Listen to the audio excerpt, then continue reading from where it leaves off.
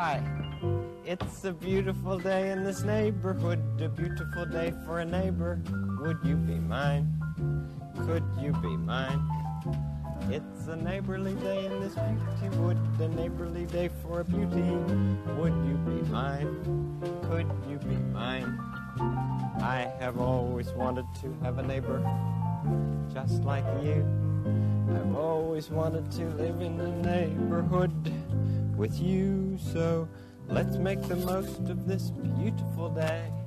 Since we're together, we might as well say, would you be mine? Could you be mine? Won't you be my neighbor? Won't you please? Won't you please? Please won't you be my neighbor? No, wrong foot. Hi, television neighbor.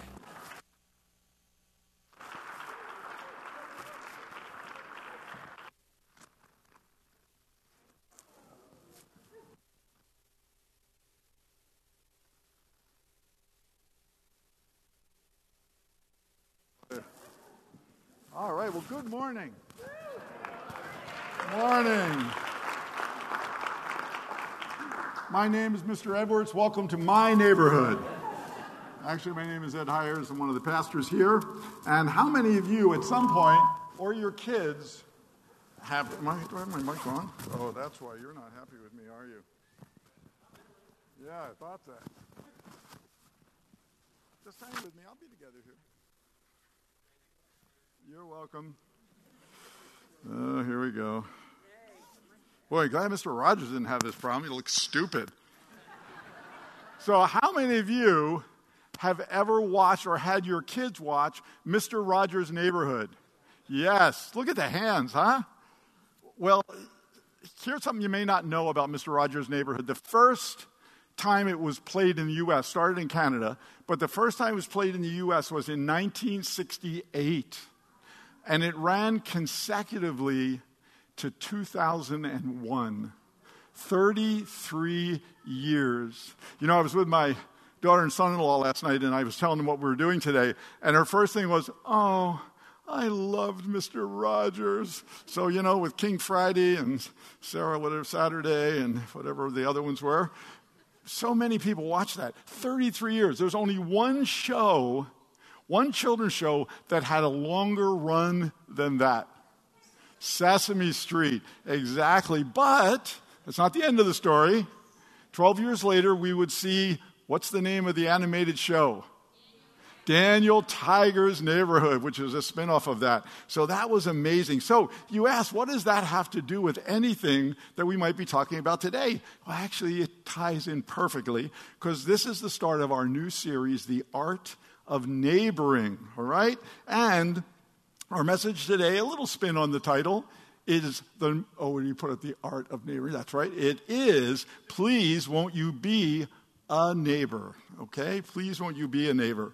So this ties in so well, this series, in fact, we planned it this way, to our last series of 3 Sundays where we talked about what? Dangerous prayers. These are prayers that if you happen to pray them, these are prayers that God loves to answer, and who knows what could happen after we pray those prayers. So, what did we pray? God, make me bold. God, speak to me. God, break my heart for what breaks yours. So, today's message, actually not about Mr. Rogers' Neighborhood, but it is about my neighborhood, and it's about your neighborhood. We have this amazing prayer or long prayer from Jesus in John 17. And here's one of the verses in verse 23. Jesus says this, may they, that's the Christians at the time, may they experience such perfect unity that the world will know that you sent me and that you love them as much as you love me. Now, this is the last recorded prayer by Jesus while he was a free man. And he's praying first for himself and what he's about to go through. And then he prays for his disciples and all the believers at that time. And then he goes on to pray for you and me. He prays for everyone yet to be born that would call upon his name. But look at this scripture. We read scriptures and we kind of move on. this is the most amazing scripture because of a particular reason. Here's Jesus Christ, the Messiah, the Son of God, member of the Trinity, and here's what he says: God loves us as much as he loved Jesus. Come on, that should hit us with amazing, amazing impact. God loves us as much as he loves Jesus. But before that part of his amazing prayer, Jesus prays, before he says that, Jesus prays this. He prays for the unity of us, of all believers. He says, when we become one, when believers live in unity with one another, people who don't know Jesus are attracted, drawn towards him. All right? And whether we realize it or not, all Christians are unified by one critical point, right? We may disagree on a lot of things, but we have one critical point as Christians that we agree on, and that was that Jesus is the Son of God, that he died for you and for me, that he rose again from the dead, and we will spend all eternity with him in heaven. He said that when people are one, this beautiful mystical thing happens where people who don't know him are sucked inward toward him because of what we show in that unity. So, can we just dream a little bit? Can we envision just a little bit today? And let's start to answer a question as we start this series. It's a key question. How can we take arms together as Christians?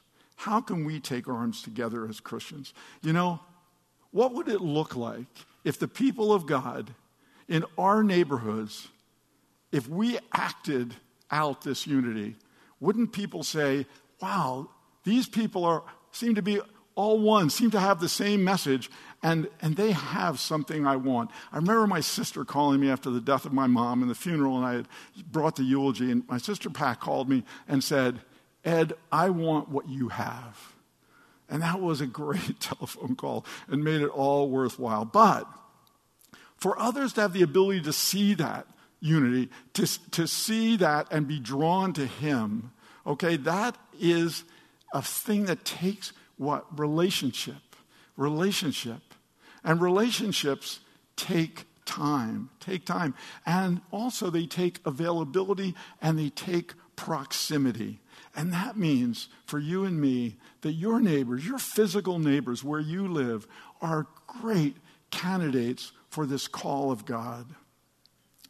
So let me share with you a couple of questions that I've been asking myself. This series has brought me to it, as well as I've asked this of myself a number of times. Do I have a dream for my neighborhood? Do I have a vision for my neighborhood coming to Christ? Do I act intentionally toward people that might be 20, 50, 100 feet right off of my front door?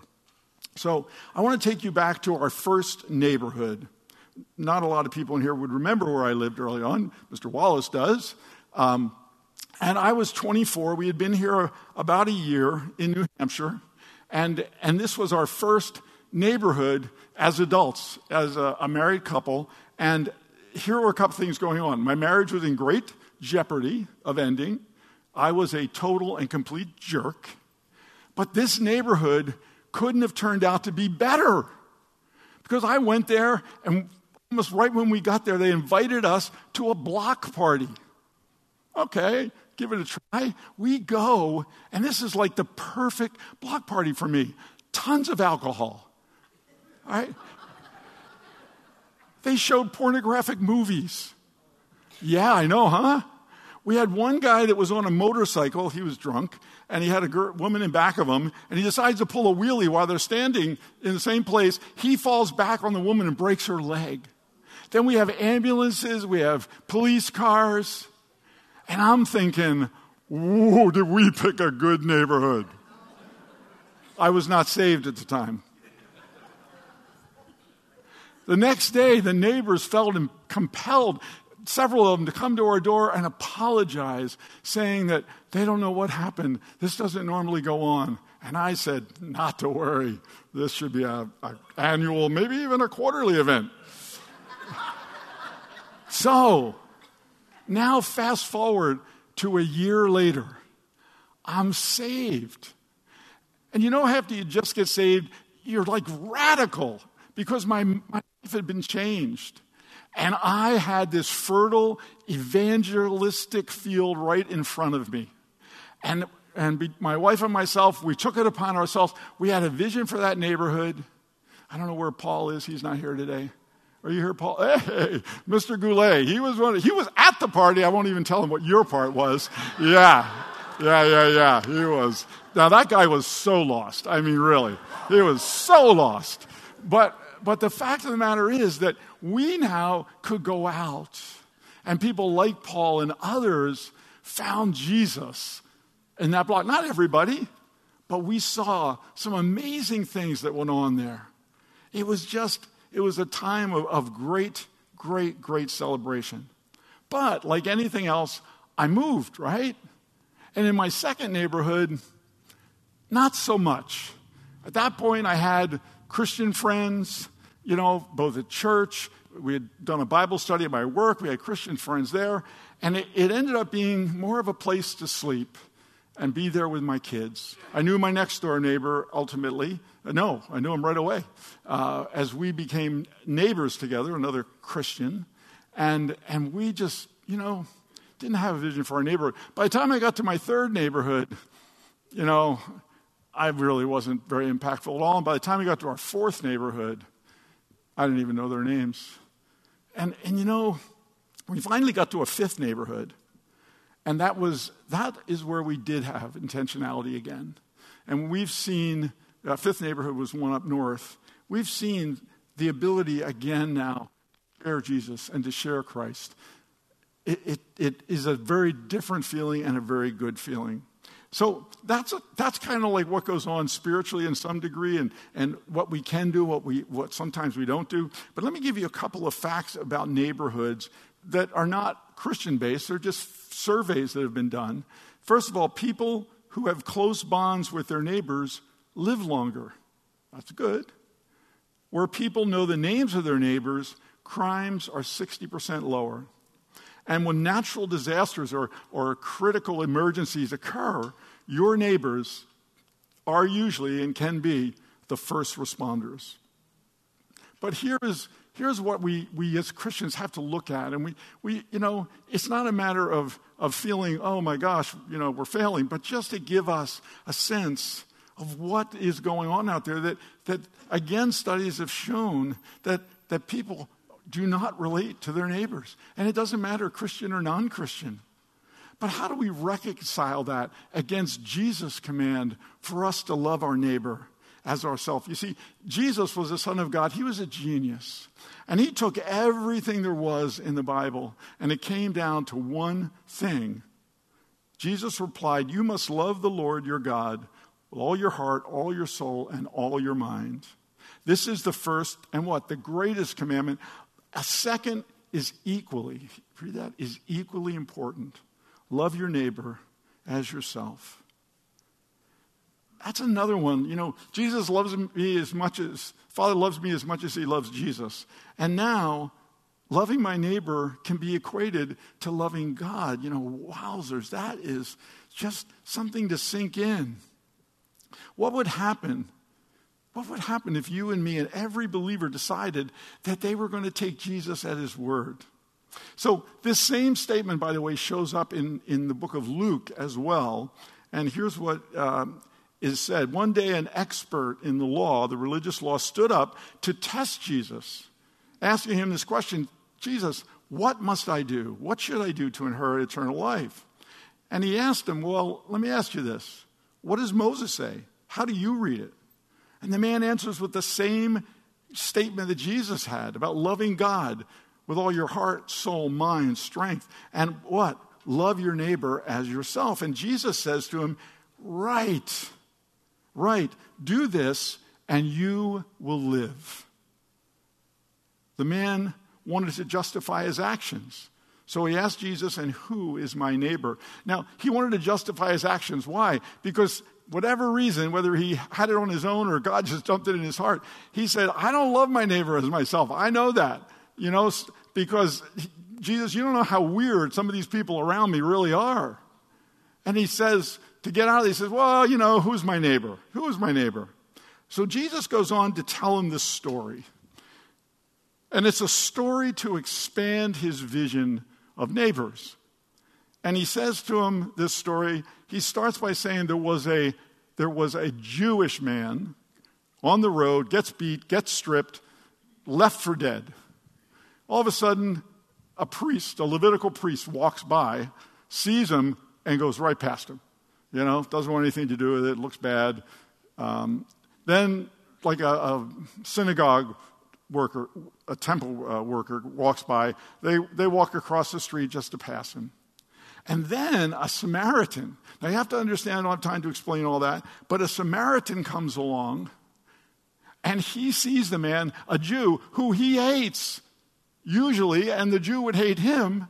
He stops, puts them all back together as best he can, puts him on his donkey, takes him to an inn, puts him there and says, look, to the innkeeper, here's quite a bit of money. Keep him as long as he needs to get better. And by the way, if he goes beyond that time, I pass through here frequently, I'll make sure that you're paid. Jesus then looks at this expert in the law and he says, so tell me, who is really the best neighbor? And he says, rightfully so, the man who showed mercy. See, I believe the intent of this story was primarily to show that no matter who the person is, no matter how you feel about them, no matter how they may be different than you or turn you off or whatever, they can be your neighbor. And for most of us here, for you and me, the most obvious people God puts in front of us are literally by the side of the road. They're our neighbors. They're the ones that live right around us. And for most of us here, that story sometimes is broadened, all right? Sometimes we see everybody as our neighbor. Well, everybody's my neighbor.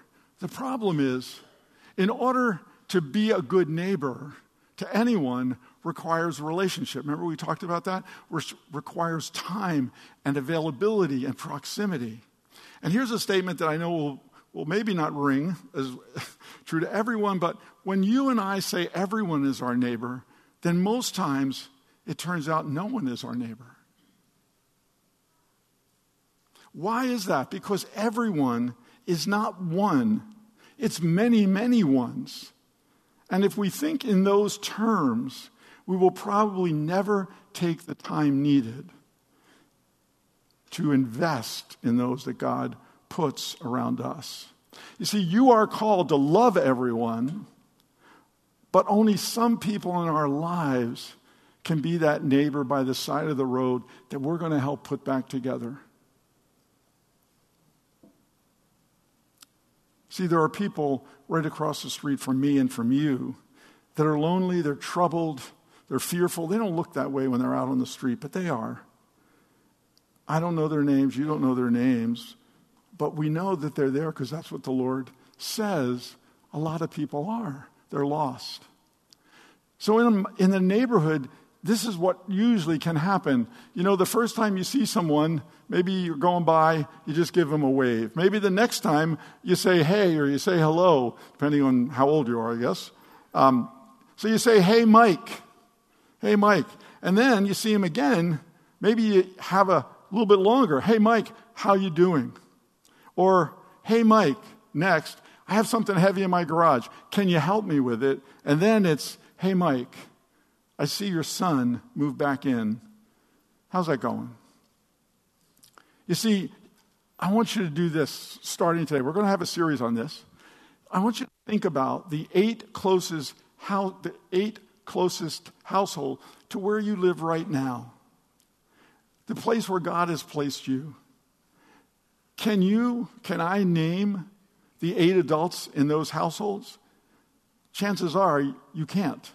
Chances are I can't. Because the vast majority of people in surveys more than half cannot name those. 20% of the people can't name even one of their neighbors. And that's not Christians versus non-Christians, it's both. You see, this is something that we're going to challenge you on, is that neighboring and being a good neighbor starts with beginning by knowing people's names. You can find that out a number of different ways. You can Google addresses and things like that and find out. But this is what happens. It takes you from being a stranger to being an acquaintance to ultimately having a relationship with them. So as we begin, can I give you some homework and give me some homework? We're about to move into a new neighborhood. And we have a group of houses all around us. And one of the things that Barb and I are going to do, we're going to have a vision. We have one for this neighborhood. And we're going to be intentional in that neighborhood. And we're going to start by figuring out who everybody is. Acts 17, 26 and 27 says this, from one man, he created all the nations throughout the whole earth. He decided beforehand when they should rise and fall, and he determined their boundaries. His purpose was for the nations to seek after God and perhaps feel their way toward him and find him, though he is not far from one of us, any of us. So the question is, how did God plan on making this happen? How would that be able to happen? And I believe it's by having us love those that God puts around us and show that love, which will draw them. And I just don't know of a better group of people in proximity than our neighbors. The text that we just read infers that we are placed somewhere. We're placed specifically in the areas God places us in. See, you may live in your neighborhood because when you moved there, you thought you moved there, if you're younger, for good schools for your kids. Or maybe you moved there because it was close to something, your work or family. Maybe you moved there because, the house was great, it had great curb appeal. But I want to tell you this, you moved there because God wanted you there if you're a Christian. That's why you're there. You may not realize that, but you are. Psalm 37:23 says this, the Lord directs the steps of the godly. He delights in every detail of their lives. See, I believe when we realize this, we see the people living within steps of our front door differently. Now, just understand this. Some of your neighbors are busy. Some of your neighbors are really stretched. And they're not going to give you time or have the ability or the desire to have a close relationship with you. That's okay. Because there are neighbors, guarantee you, of those 8 that are not that way. They're really looking for you, even they don't even realize it. There we go, we got that out. How many hundreds of people would we be able to reach as believers if we just learned those 8 names, prayed about those 8 names, and became intentional of asking God to give us opportunity to invest in their lives? See, what you do in your front yard is just as important as what you do in any other ministry that you're involved in. What we do with our neighborhood is real ministry. It counts. It makes a big difference. What could God do through us, through you and me, if we started having a spiritual vision for our neighborhoods? In the weeks that are about to take place, we're going to talk about next steps after figuring out maybe who that 8 is. What are some of the things that keep us back from doing that? What are some of the things that help us to do that? So here's an important point. So before I give am I allowed to walk around? I don't care. Before I give a message, I always give it to my wife. She's my test. Okay? Sometimes she'll say, wow, you need to work on that. I don't like that, by the way. Other times she says, wow, that's a great message.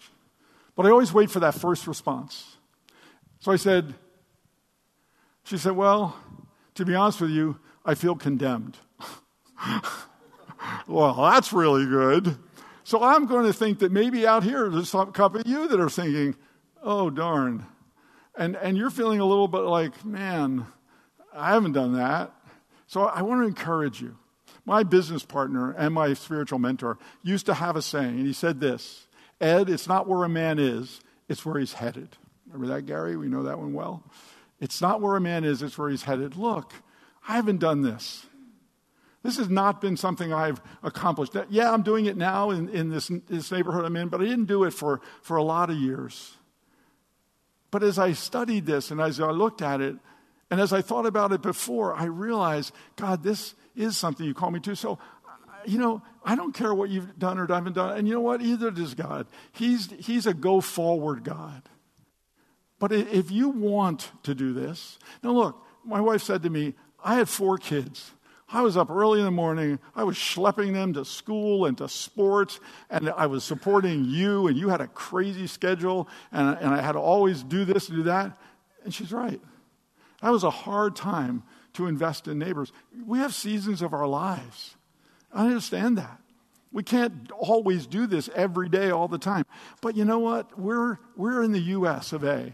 If you free up 20 minutes a day of my time, I can find 12 things to fill that within minutes. So can you usually.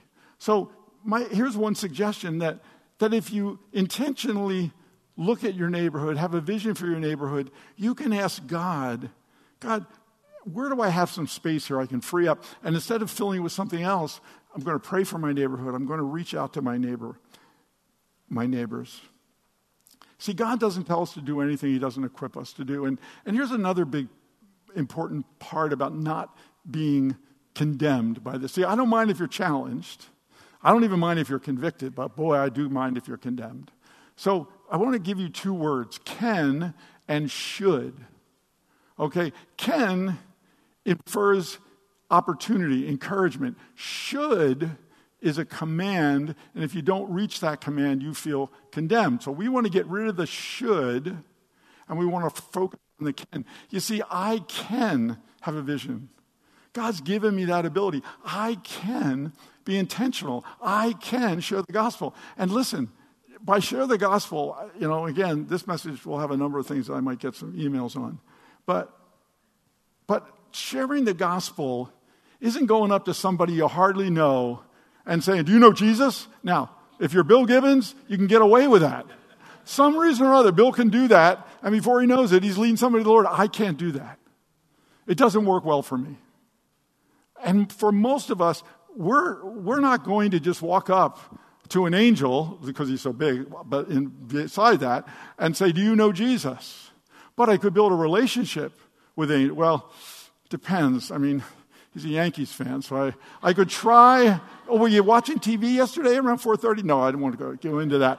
But I'm not going to walk up to Angel or any of you before I even know you normally.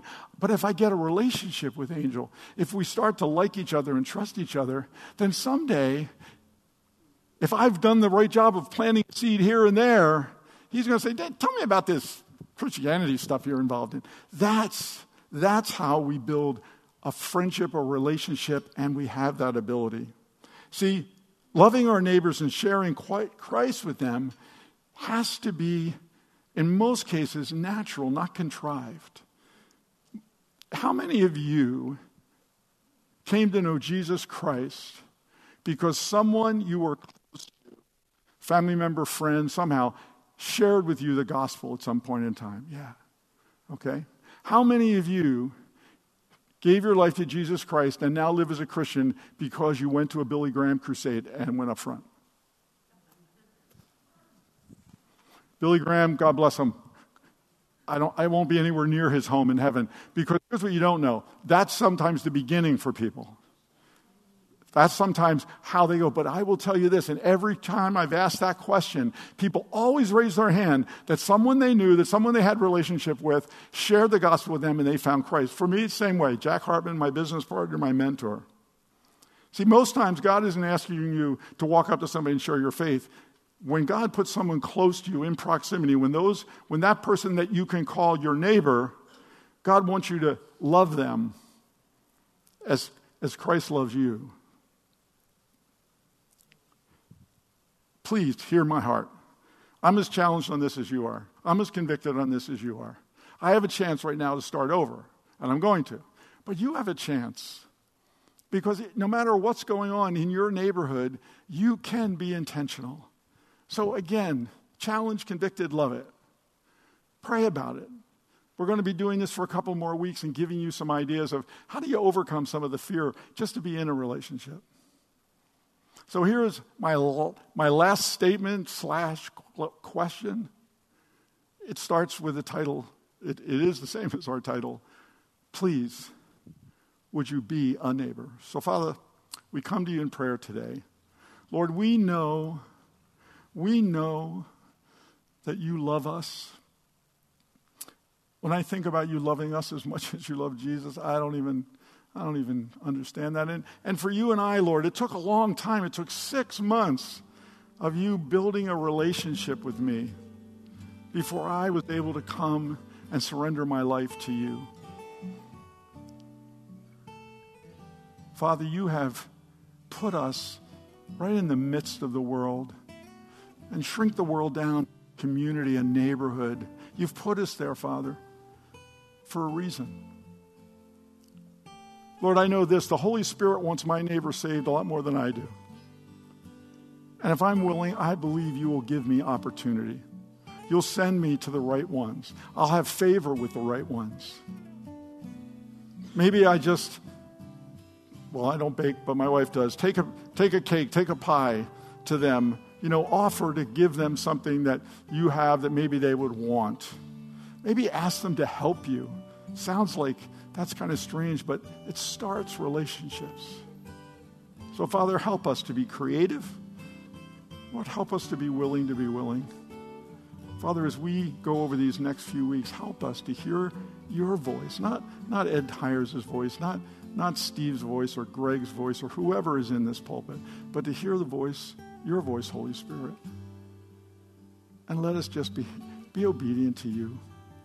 I pray this. I ask this all in your name, Lord Jesus. Amen. Amen. Well, thank you all. And if you would, make sure as you go out, you get a bag. If you're going downstairs for Growth Track, please grab one over here before you go out or go downstairs. We love you all. If you need prayer for any reason, please come down. We'd love to pray with you before you go. God bless you all.